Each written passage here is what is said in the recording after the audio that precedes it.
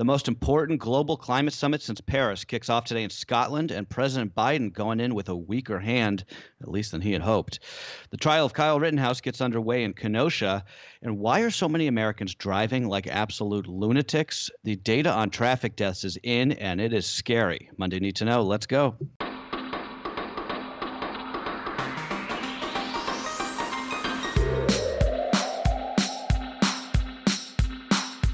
Good morning, gang. This is Cheddar's Need to Know podcast for November 1st. As you can hear, I'm Carlo Bersano, and I'm flying solo today. But I hope everybody had a wonderful Halloween weekend. Thank you all for everyone who sent in their adorable child pics. We ended up going with a little cat outfit for little Franny, and she looked very cute, if anybody was wondering. But anyway, it is November 1st, 2 months to go in this pretty weird year. But let's get to the news this morning, and there's a lot of it. World leaders at the G20 over the weekend agreed to stop funding new coal operations overseas. That was sort of the headline. They could not, however, come to an agreement on phasing out that fossil fuel for good. That does not bode particularly well for talks today at the COP26 UN Climate Summit, which kicks off this morning in Glasgow. President Biden going into that summer with really a much weaker hand than he had hoped for, as his climate legislation remains stalled as it continues to be negotiated in Congress. Still, Biden has a big job. He has to basically use this conference as a way to sell the world on this idea that the United States is serious now about climate change and doing things to mitigate the impact of rising global temperatures. This is the most important global climate summit since Paris in 2015.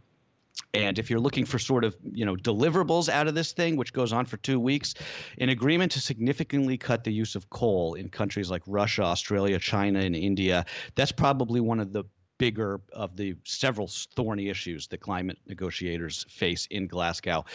Coal is one of those things that if you look at the numbers, the developed world has made notable gains. Places like the United States, we are using far less coal than we were even in the 90s. The problem is those gains have been now significantly offset by developing countries like India, which burns more coal just in that country than the United States and Europe combined, which of course just shows how difficult all of this is, right? Even if everything Joe Biden wanted in this bill would get passed, it still isn't enough. There's nothing you can do with, American legislation to stop a country like India from burning coal. But just speaking of coal, that's arguably the biggest obstacle when it comes to limiting the global rise in temperatures. We could all drive Teslas, but that wouldn't do anything to stop the, the mining of coal and the burning of coal in countries like India, as we just talked about. To get to just 1.5 degrees Celsius of warming, which is kind of the, that's the mark that we're aiming for, which is unlikely, but still within the realm of possibility to hit. To get there, coal emissions would have to fall by 4/5 around the world in the next decade. And, countries that depend on coal for their electricity are going to need a lot of help from countries like us, rich countries, to get anywhere close to that. So I suppose, at least what I'm looking for, the best case scenario out of Glasgow would probably be a global commitment to reaching net zero emissions by 2050. But that is a stretch. And of course, even if you had a commitment, that doesn't necessarily mean that it would happen. Switching gears, the Supreme Court is going to begin a series of showdowns over reproductive rights, the most important few months in this court when it comes to abortion in decades. Justices hearing oral arguments this morning in 2 cases related to Texas's recent strict abortion law, that law all but eliminating access to abortion in the country's second biggest state. The Texas review comes before the court is expected to hear another abortion case in Mississippi that starts a month from today. That's the decision that could end up overturning Roe v. Wade. But first, justices have to decide what to do about this Texas law, which was specifically designed to avoid judicial review. You'll remember the justices basically have to decide whether abortion providers in Texas and the DOJ have the legal right to challenge this law in court and to then seek orders banning state court clerks and judges from doing anything in response to the lawsuit. So it's a little nitty gritty, but those oral arguments, if you want to watch them, they will be streamed live, or at least you can listen to them streamed live starting at 10 a.m. Eastern this morning. Meantime, jury selection in another closely watched racially charged trial in America begins today. This time it's happening in Kenosha, Wisconsin. That's where Kyle Rittenhouse is going on trial for murder. He's charged with fatally shooting 2 men at a protest that followed the Jacob Blake shooting last summer. Rittenhouse's defense is arguing that he was acting in self-defense. Prosecutors are trying to describe him as a vigilante who crossed state lines with an assault weapon looking for trouble, and trouble is, of course, what he found. But this is a fascinating case that is really kind of a mirror of the two Americas that we've been talking about, right? Everyone seems to kind of see what they want to see in this case. And there was a story going around last week about how the judge in the Rittenhouse trial wouldn't allow the prosecution to refer to the victims as victims. Now, that got a lot of attention kind of on the left. It's not particularly newsworthy in and of itself. Judges often try to clear their courtrooms of loaded words in an effort not to prejudice the jury. But what was notable, to me at least, was that the judge did say that the victims in this case could be referred to as looters and arsonists, which are obviously loaded words themselves, even more loaded, I would argue, than calling them victims. And it's a little bit of a double standard because, to my knowledge at least, there is still no evidence to support that these two people who were killed by Rittenhouse had committed any crimes while at that protest. Now, remember, Rittenhouse did cross state lines armed with an AR-15. He was some sort of vigilante. He was trying to basically act as a, self-appointed police officer. But the entire case rests on whether he can claim self-defense. He has become something of a hero on the right, a villain on the left. So this, again, will be a very important case to sort of see where the jury stands. And we are expecting probably some significant protests over the course of the next 2 or 3 weeks as this trial commences. Up in the skies, American Airlines, the latest carrier to experience a weekend operational meltdown. If you were out in the airports this weekend, I feel for you. American had to cancel 1,700 flights between Friday and Sunday. They blamed a combination of bad weather at their Dallas-Fort Worth hub, along with prolonged staffing shortages, particularly among flight attendants. The cancellation started 2 days after an American flight attendant was hospitalized with broken bones in her face after a first-class passenger punched her in the face when she apparently bumped into him on that flight. CEO Doug Parker calling that incident, quote, one of the worst displays of unruly behavior that airline has ever seen. But, we wonder why no one wants to work at these airlines, why they have such these staffing shortages going on for so long. Why would you want to work there if this is the sort of abuse that you're subject to all day long? And frankly, that goes for more than just flight attendants. It goes for people across the service industry who have just been dealing with absolutely feral behavior by Americans since the pandemic started. And we're going to talk about that a little more in a minute.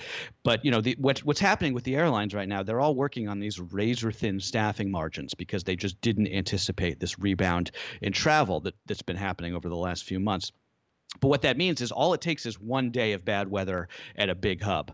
And then you get this cascading effect because there are all these federal rules about hours worked and all of the rest that needs to happen between flights for crews. So it's like this domino effect, right? But all of this points to bad news, I think, for the holiday travel season. And I think if you don't have to travel for the holidays this year, if you don't have to fly at least, you should consider not, because I think it's really going to be a nightmare out there. And, something else that we've discussed on the pod that Jill and I have discussed that I've been tweeting about a lot lately, it's just how people – this is sort of related, but stick with me here. But people seem to be driving more recklessly than usual lately. I think pretty much everybody has noticed it. It's not just happening in some places. It's happening around the country. And now there is some really concerning data to back this up. U.S. traffic deaths are now at a 15-year high. This is according to new data out of NHTSA. The number of people who died in traffic-related accidents rose 18% in the first half of this year to more than 20,000. We're going to cross more than 40,000 people dying in car accidents this year. Behavioral research has linked a rise in reckless driving to the pandemic, though there's not one really easy answer for why there have been more accidents on the road. There are growing calls for a national strategy to address the rise in traffic deaths. Transportation Secretary Pete Buttigieg the other day calling this a public health crisis. But I go back to what we were just talking about with American Airlines, right? In the unruly passenger epidemic. It's hand in glove with the traffic deaths. There has been this huge spike in antisocial behavior that was brought on by COVID. social scientists are going to have a field day figuring out why this was, and surely they already are. But it's, to me, it's the same thing, right? It's the same part of your brain that tells you that it's socially acceptable to knock out a flight attendant.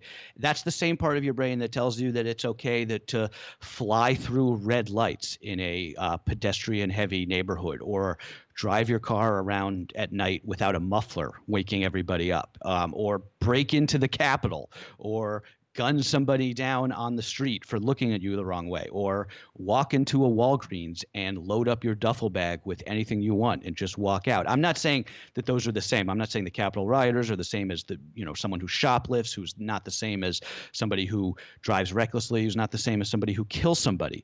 But it all comes from the same place, which, if you ask me, which is this kind of sort of slow-moving societal breakdown that we're seeing. And I'm fascinated by this. I'm really looking to see some more data and some more research into why this is happening, because it's clearly been happening and we're seeing it everywhere.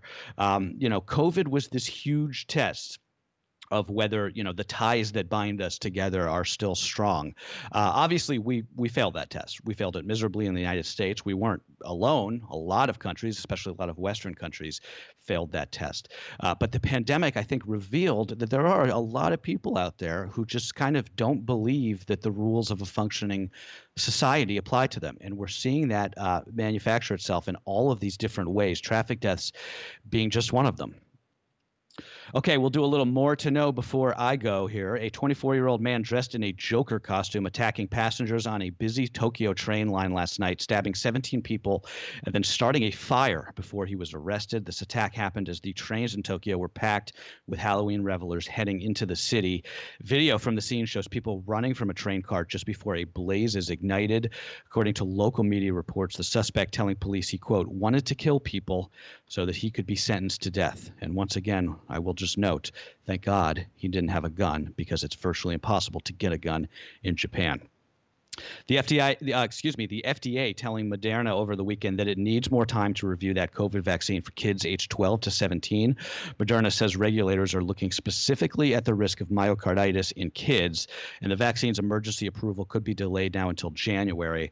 Moderna will not submit its vaccine for kids in the younger age group, the 6 to 11 age group, until the FDA completes the current review for those older adolescent children.